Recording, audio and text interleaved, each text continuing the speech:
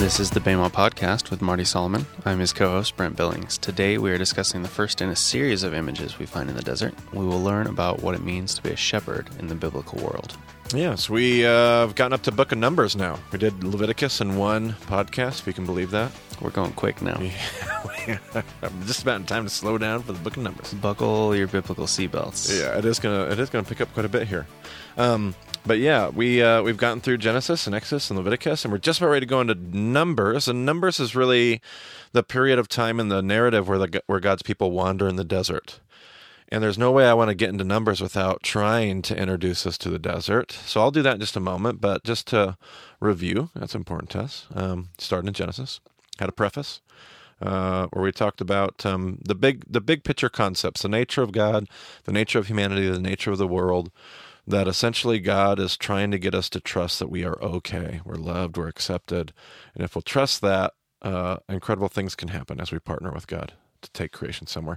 If we don't trust that, if we try to preserve self, if we seek the agenda of self-preservation, bad things happen, tragedy ensues. And so then we're introduced in the introduction, Genesis 12 through 50, to the family of God, people like the patriarchs, Avraham, Yitzhak, Yaakov. These are guys that they're going to show us what's possible when they do trust the story.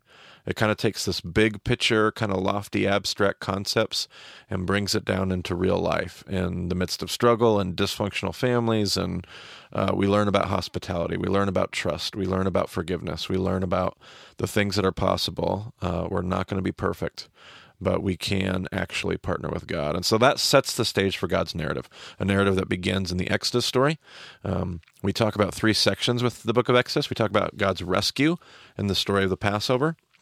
This narrative, this tale of 2 kingdoms, empire versus shalom, starts with God rescuing his people out of Egypt. And then he marries them. We talked about the wedding in our episode Under the Chuppah.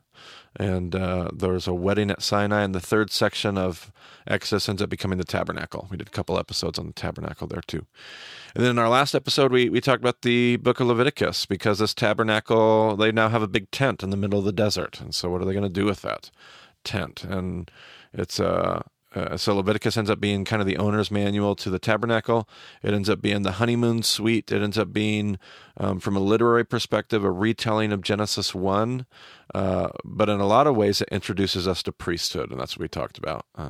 When God says that they're going to be a kingdom of priests, God has to explain what a priest is to a group of people that may have a bunch of question marks about what do you mean a priest? And so we talked about atonement, and we talked about the priest sandwich with a bunch of laws of how to live in the middle, because we learn about priesthood on either end. We learn about what a priest is going to wear and what a priest is going to do and who a priest can marry and all of these different things. And then in the middle of that, the Israelites are invited to be a kingdom of priests. They're going to eat differently. They're going to wear clothes differently. They're going to have a different kind of economy, a different kind of sexuality. They're going to be different than the world around them. And we talked about how to party. In the book of Leviticus, we talked about how to take care of the oppressed and how to redeem those and get them back in the story. And that was kind of Israel sitting on the bank, really, metaphorically. They had just come out of Egypt, and they're about ready to spend what's going to be 40 years in the desert, the honeymoon in the desert with God. And that's where they sit. They sit on the precipice of, they've gotten their marching orders. They have gotten their ketubah. They have defined the relationship, but now they have to learn. They have to be shaped. And so we dive into the desert. And the desert for me is really hard to teach behind a microphone. The desert for me was one of the most meaningful lessons that I've ever learned. And I have to actually, while I'm thinking of it, give a huge shout out to Ray Vanderlaan. I spent time with Ray in the desert in 2008. I got to spend more time with Ray in the desert in 2010. And that time deeply, deeply shaped me as an individual, and in more ways than I realized it would later on in the story. And now I get the opportunity to take people over to the desert and pass that on to them as well. But without a doubt, the things you're going to hear me say in the next few podcasts, and this one included, come directly from my time with Ray. And that makes it a little tricky because Ray has his own material and DVDs out there. And so if you want to see that, you need to know that his teaching has deeply shaped mine. And we're probably going to end up taking a little bit of this and a little bit of that. And there's really not one episode, but he has a whole volume 12 of his That the World May Know series with Focus on the Family. And that whole thing is just about the desert. And so you're going to hear me pull material from all over those lessons and kind of repackage it and do different things. But his teaching definitely, without a doubt, shaped me deeply. So, and that series is called Walking with God in the Desert. We'll have a link for that in the show notes. Yep, that's the volume. That's the volume title. So, yeah, it's hard to sit behind a microphone and talk about the desert because you can't talk about it. You can't learn about it cerebrally. You got to go this last summer. There's something about experiencing the desert. You can learn about it, but it's just not the same. And I only got, 4 days? Yeah. Not 40 years. So yeah, no kidding. It's a small taste, but that's man, right. It was something. Yeah, so we have to operate our imaginations. Because wherever you listen to this podcast, even if you do listen to it sweating on a treadmill at the gym, it's still not the same lesson that we're going to learn walking through the Negev in 120-degree heat, thirsty, warm water.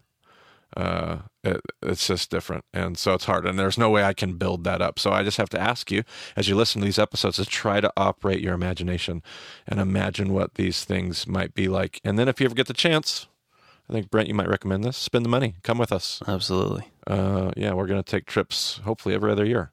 So we'll hopefully have one in 2018. And if you're interested in coming with us to Israel and Turkey to study, come with us because we'd love to have you.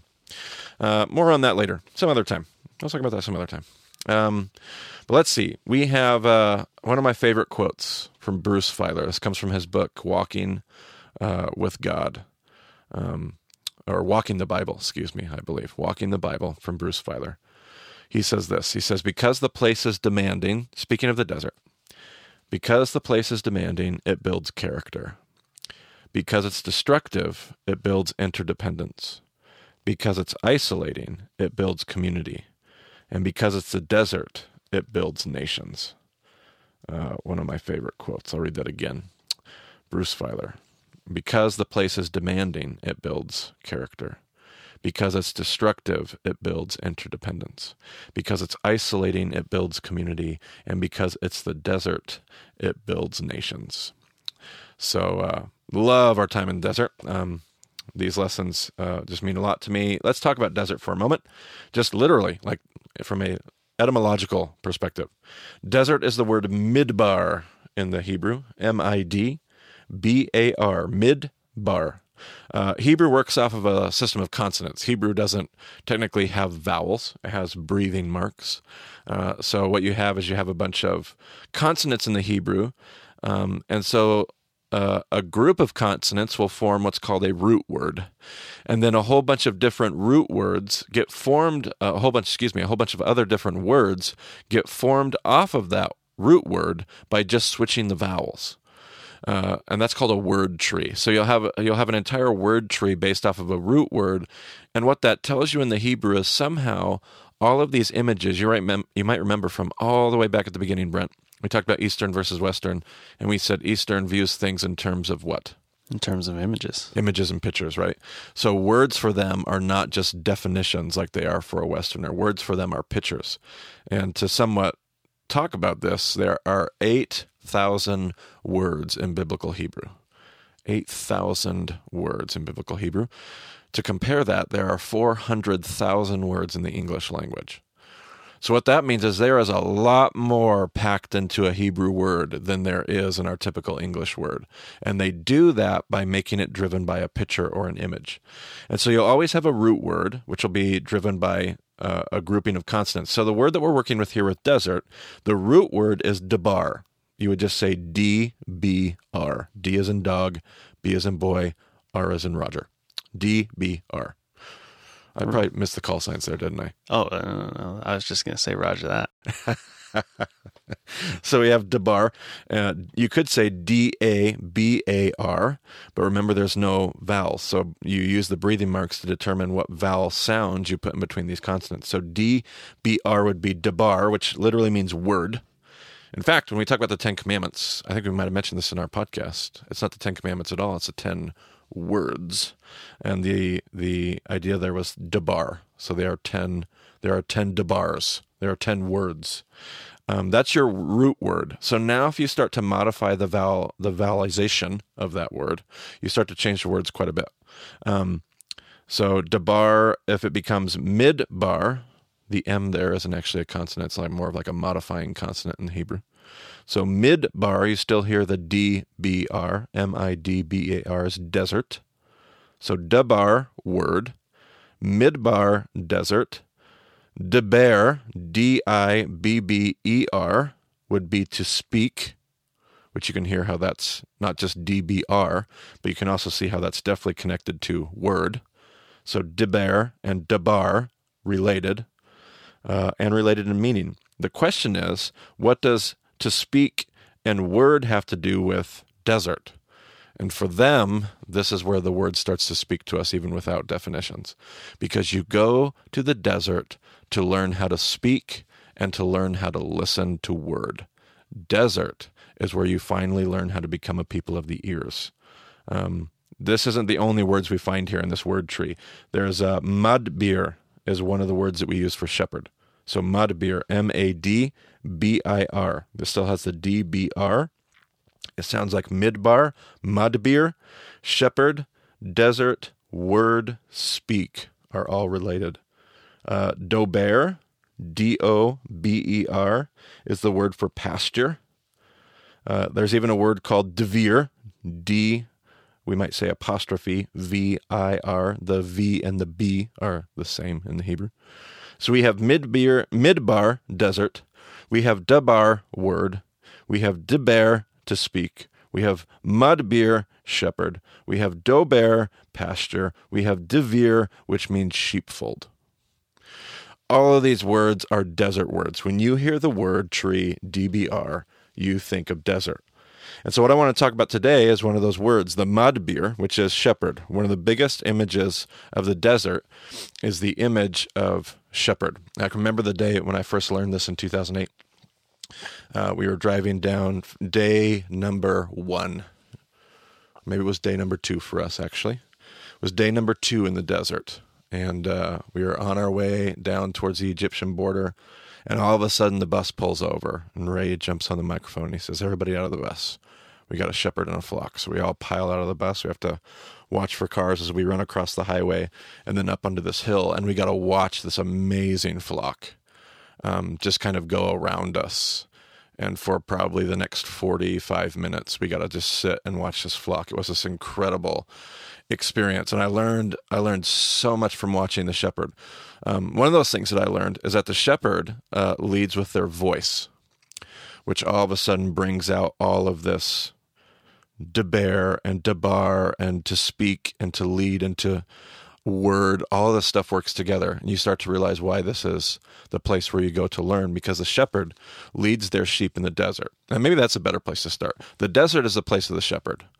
Like when we think of shepherds here in America, we think of a different kind of pasture. We think of a pasture, an American pasture. I was going to say, when you say pasture, right? What was that one? Dober? Let's see here. Yeah, dober. Yep, dober.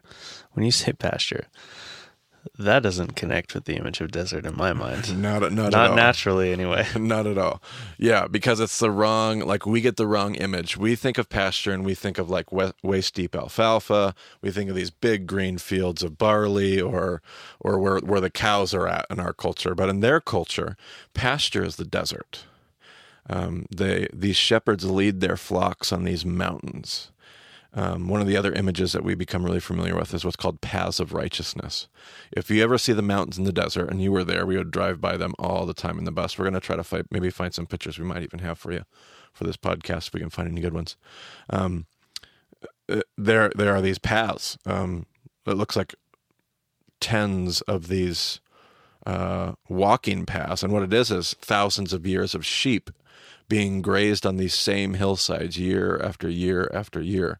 You don't put sheep in the same place as you put fields. In fact, in the biblical world, that only happened at one time during the year, and that was right around the time of Sukkot. at the fall harvest, you would bring the sheep in to graze the stubble and simultaneously fertilize your fields. But it was about a 2-week period right after that season where you would have the sheep come in. The sheep don't graze in fields.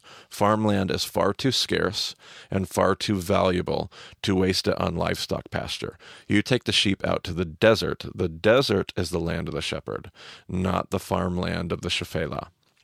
So the desert ends up being this place where the shepherd leads their sheep, and they don't lead them with the stick. And this is where images from Egypt, empire, and shalom start to come together. You see, Pharaoh's image was what, Brent? The stick, the command, the rule, right. Raised the in foot. raised in defiant intimidation, right? Because he was going to lead with the stick. The shepherd never leads with the stick. I know there's all kinds of fun Bible lessons out there about the shepherd that breaks the lamb's leg that's not it's just not how a shepherd leads their sheep, or how he'll poke the sheep with his staff and prod them. No, a shepherd has a staff for very practical reasons, but none of them would be for leading the sheep. It could be reasons of defense and fighting off predators. It could be a walking stick, but a shepherd does not use the stick to prod or beat or lead the sheep. The shepherd leads with their voice. I have a video, in fact, I think you've seen it even, of this young shepherd girl. And there's a flock moving across a mountain, maybe 1/8 of a mile away. And I've got it on video camera, this little blob of sheep moving along this mountain. And then all of a sudden you see the shepherd come into view, and she's 70 yards behind the flock talking to them. And they are following her commands because the sheep know her voice, and they will only follow her voice. In fact, if you follow the papers, over in the land of Israel, the land of the Bedouins, you'll often, you can even read headlines of sometimes a tragedy will ensue and a shepherd will be lost. And you practically lose the entire flock if they haven't passed on that role to another generation, because the sheep will not follow any other shepherd's voice. In fact, you can even put multiple flocks in one sheepfold, in one pen together. A shepherd can get up in the morning, walk out, give one command, and only his sheep will come after him. A sheep, you might think of so many things that Jesus says. In fact, another book I will recommend at this point will be Kenneth Bailey. Has an amazing work called The Good Shepherd. Kenneth Bailey is always excellent. You can always read Kenneth Bailey and know you're doing the right thing. But The Good Shepherd, and he talks about a lot of these things too, because Jesus uses this imagery over and over and over again. This would be imagery that we would expect from the people of the Bible. Not only are they going to be shaped here in the Torah, but Abraham was a person of the desert. Isaac was a person of the desert. Jacob was a person of the desert. Joseph was a person of the desert. Where does God take Moses for 40 years to shape him to be the greatest leader of Jewish history outside of Jesus? But the desert. What does Moses do as a vocation for those 40 years, Brent? Well, he's a shepherd. Can you think of any other people in the Bible, big names in the Bible that are shepherds? David is a shepherd. David is a shepherd. Pretty big deal. You got some prophets that end up being shepherds. Yeah. This is one of the most common images of the Bible, and we would expect it to be because of who the people of the Bible are and this idea of shepherds. So, so many things I could talk about shepherd. I could just do this for like 2 hours. But how about you pull open Psalm 23, and let's read through that, and we'll talk about some of the images that come up. We're going to blow up people's worlds here with Psalm 23. Let's do this. All right, Psalm 23, the Psalm of David. All right. The Lord is my shepherd. I lack nothing.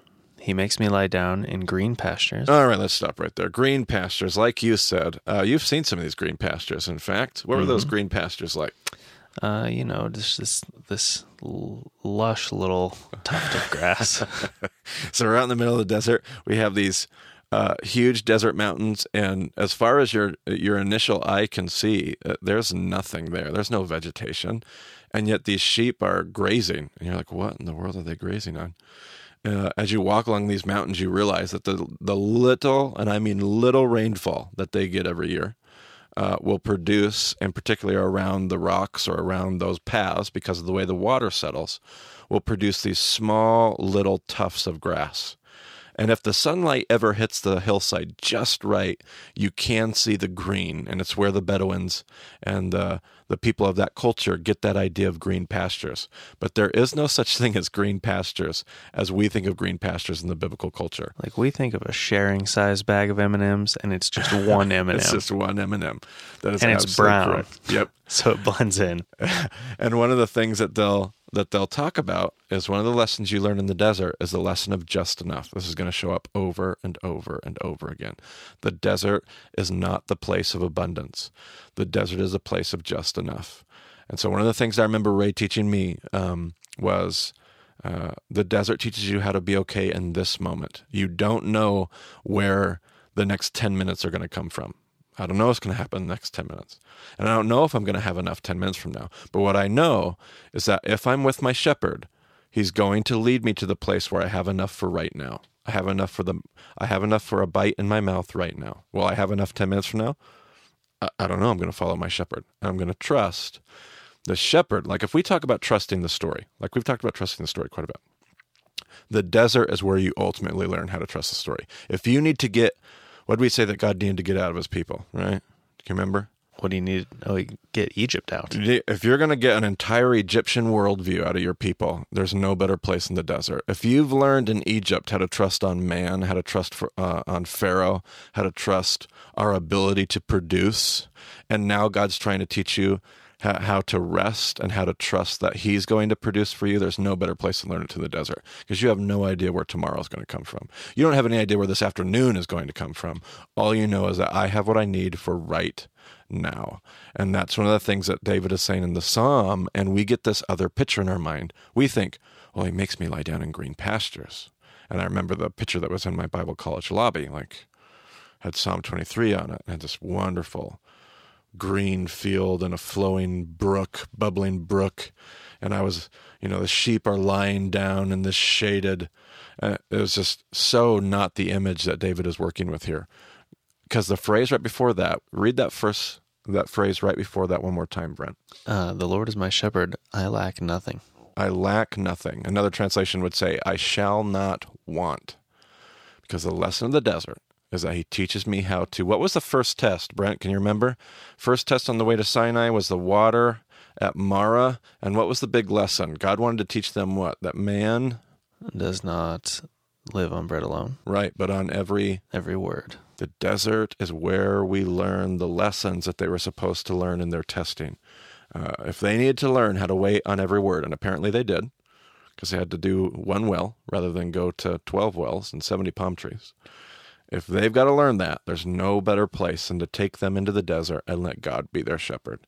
I'm going to teach you how to wait on every word. Put your head down and wait for the next tuft of grass. So go ahead and keep reading Psalm 23. He makes me lie down in green pastures. He leads me beside quiet waters. Oh, quiet waters. I love the other translation of still waters because the image there is a little bit better. And the desert, how many bubbling brooks did you see in the desert there, Brent? Well, I can't remember any. That's right. There were no bubbling brooks in the desert. There's no flowing stream in the desert where the shepherds are. Still waters is the water that's left over after the rains of the rainy season, and they get together in these little muddy pools at the bottom of the wadi.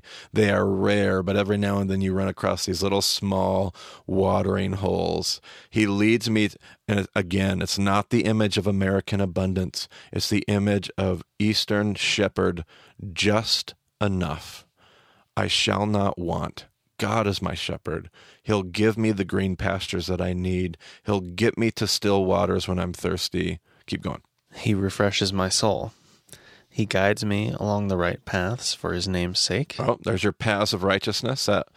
Some people, when I talk about that, are like, okay, but what are they really called? Because they're not called paths. No, really, they were actually called by the shepherds, by the Bedouin shepherds, not just biblical shepherds, Bedouin shepherds are called paths of righteousness.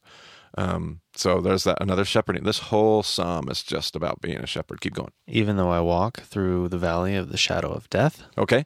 Valley of the shadow of death is another shepherd term. You get stuck in the valley of the shadow of death if you don't get your flock back by nightfall. Everything can be incredibly dark, especially if depending on what the moon's doing or the weather might be doing. But the valley of the shadow of death is this horrible place to be stuck where the flock needs to be somewhere else. The shepherds, and they are going to follow the voice of their shepherd. In fact, in the valley of the shadow of death, instead of walking behind the flock, the shepherd is going to come up and he's going to get in the middle of the flock, and he's going to have the flock crowd around him, and he's going to walk. There was a story, 2006, I believe. There was a shepherd that was somehow he got himself out ahead of the flock just on the other side of a chasm. And without thinking, he turned around and called to the flock, and almost the entire flock walked off the chasm to follow the voice of the shepherd. That's how committed they are to following. People always talk about how stupid the sheep are. But I'll tell you the one thing the sheep do right is the sheep listen to the voice of the shepherd, and they trust the voice of the shepherd, and they do what the voice of the shepherd says. So there was that. But go ahead and keep reading Psalm 23. Even though I walk through the valley of the shadow of death, I will fear no evil, for you are with me. Your rod and your staff, they comfort me. You prepare a table before me in the presence of my enemies. Okay, so now the psalm shifts to we talked about Avraham and his Middle Eastern hospitality, which again is a desert image. Avraham lived in tents out in the middle of the desert. And so preparing a table before me in the presence of my enemies. We have Abraham, we have patriarchs here. This is still desert. This is still shepherds. I can remember one of the times I met a shepherd. I was also invited in to eat and to dine, and these images go together. This is the same picture, so keep going. You anoint my head with oil. My cup overflows. Surely your goodness and love will follow me all the days of my life, and I will dwell in the house of the Lord forever. All right. So just lots and lots of desert images here. The desert is where I'm going to learn how to trust. The desert is where I'm going to learn how to listen. Maybe more than anything else, God's going to use our deserts to teach us how to become people of the ears and not people of the eyes. This life is pretty difficult if we become people of the eyes, because it looks like the darkness is winning. It looks like there's all kinds of things to be worried about. It looks like, but God says, do not fear, take heart, I have overcome the world. God says to trust him. God says he'll take care of us. God says he invites us to be people of the ears and not people of the eyes. And so it's one of and which brings up a point I just said a moment ago. I said our deserts. Hopefully we know as we're listening to this podcast that we're talking about a literal desert, but we're really not talking about the literal desert. Hopefully all of our listeners are quick enough. They've realized we're really talking about all of our own deserts. This isn't just about the desert that the Israelites wandered in the book of Numbers. This is about the deserts that you and I go through. And I believe God takes us to these same deserts to teach us many of the very same lessons in our own lives. I can say that from personal experience. I can say it from counseling others in their deserts as a pastor. I just think this is something that is hard. I don't think we'd ever wish for our deserts. I don't think we'd ever ask them for anybody else. But there are also times that if we learn how to see them, if we learn how to see them how God sees them, I don't know if we ever wish them away, wish God to take those back. I think we look on them with a certain fondness that has shaped us like nothing else has. But that's the image of shepherd. And we've talked shepherd before, Brent. Is there anything that you can remember about our discussions of shepherd that we've missed?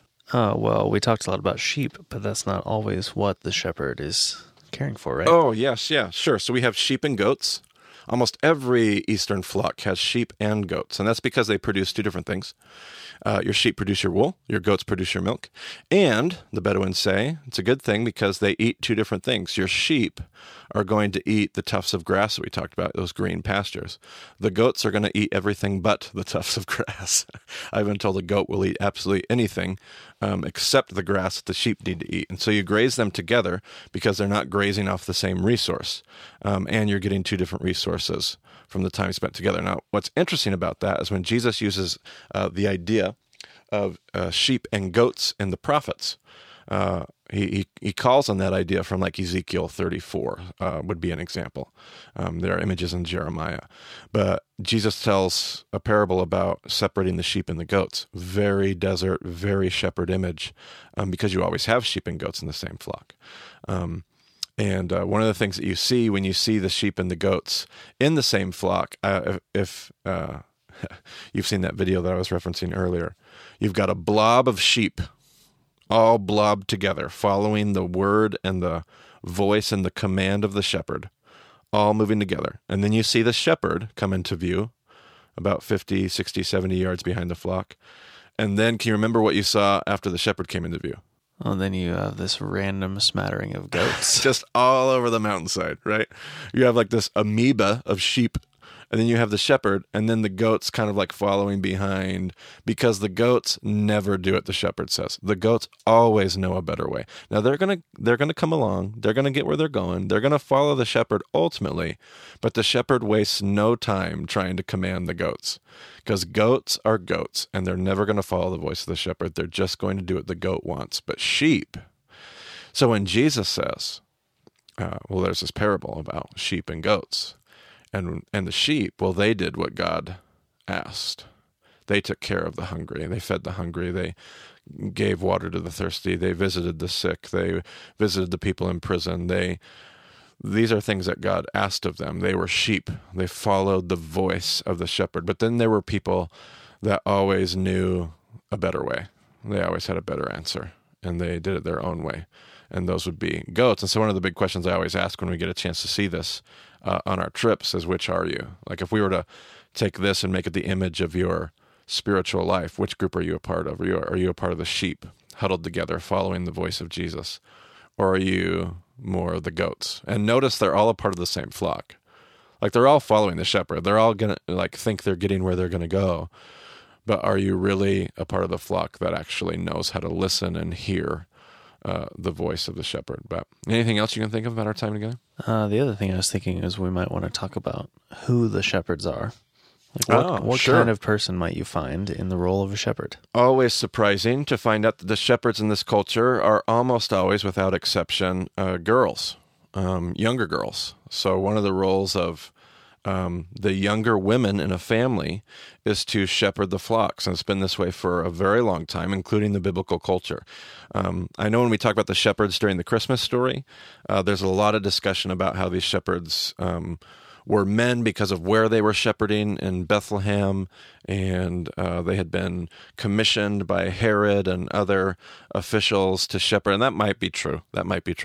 Generally speaking, shepherds are almost always women. Every shepherd I've ever seen in all of my years over in Israel have always been girls. And that just changes your image. So it's actually unusual for Moses or David to have been a shepherd. Very much so. Like, what that shows you is that, like, when Moses goes out there, he's working for Jethro as a foreigner, as an alien, as somebody low on the totem pole who's just like, just let me shepherd sheep. Like, I'll take that kind of backwater job. When Moses goes to the well, he has to chase away, now in some cases, he's chasing away male shepherds. Chances are they were there overseeing the flock. I've seen that before. I've seen the male patriarch sitting in the shade while the girls of the family take the flock out and tend it. So sometimes they're there, but he chases away some men who are harassing some girl shepherds. So we do see that in the story. Golly, there was something else that you were saying there that struck my memory. What was that? Oh, yeah. So we have the story of David. David is out shepherding sheep. And we're like, oh, David's a shepherd. I've had lots of students be like, well, David was a shepherd. But David leaves the flock. He doesn't just leave it in the middle of the mountainside. Like, David is sent out on an errand. He's not the actual shepherd. He's probably out helping his big sisters tend sheep. He's probably a young kid. I remember my first trip, 2008, my very first trip. I have a picture of this. I have a picture of two young girls shepherding the flock, and they have their two little brothers. And it's like a 2 megapixel camera. And you've told me it's even less than a megapixel when I actually get them resolved. But, if I can get it to you, you'll have to put this picture in the slides. I have a picture of these two young shepherd girls, and then their two little brothers. I'm guessing maybe 6 7, 8 years old. And I can almost guarantee you, they've been sent out with their big sisters for the day so that big sister can watch them. They're not doing the work of shepherding the flock. They're being watched by their big sisters. And the picture I have was just brilliant because one of the boys is holding a sling. Like, one of the things that they do, that shepherds do, is they throw rocks every day. I had one teacher tell me hundreds, sometimes thousands of rocks a day. It helps them guide the flock. They don't throw the rocks at the sheep. They throw them to give the commands and help them steer the flock. So they might throw them to the right of the flock to get them to go left, or throw them to the left, or behind the flock to get them to speed up. But they get really, really good at throwing rocks. And this little boy that I was watching on my first trip had a sling in his hand. And I thought, that is the image. That is the picture of David. I finally had it. This little kid, I mean, what is David in the Goliath story? Like 7, 8, 9, maybe 10 years old, like sent by his dad to go take some cheese to his brothers who were out fighting in the war. Just this crazy image that shook up my typical image of who shepherds were. So yeah, absolutely. Good question. We'll keep talking about shepherds. Listen, that biblical image isn't going anywhere. We're going to keep coming back to that time and time again. So shepherd will be a big deal. Well, I think that wraps it up for this episode. If you live on the Palouse, join us for discussion groups in Moscow on Tuesday or in Pullman on Wednesday. Once again, if you're starting up a group or have another group going anywhere else in the country, please let us know about that. If you want to get a hold of Marty, you can find him on Twitter at Marty Solomon. You can find me on Twitter at EIBCB. And you can find more details about the show at BehemothDiscipleship.com. I'll try to have as many pictures and links from this episode available. I'm not exactly sure what we'll be able to find, but you'll find all of that on the website. So thanks for joining us on the Behemoth Podcast, and we'll talk to you again soon.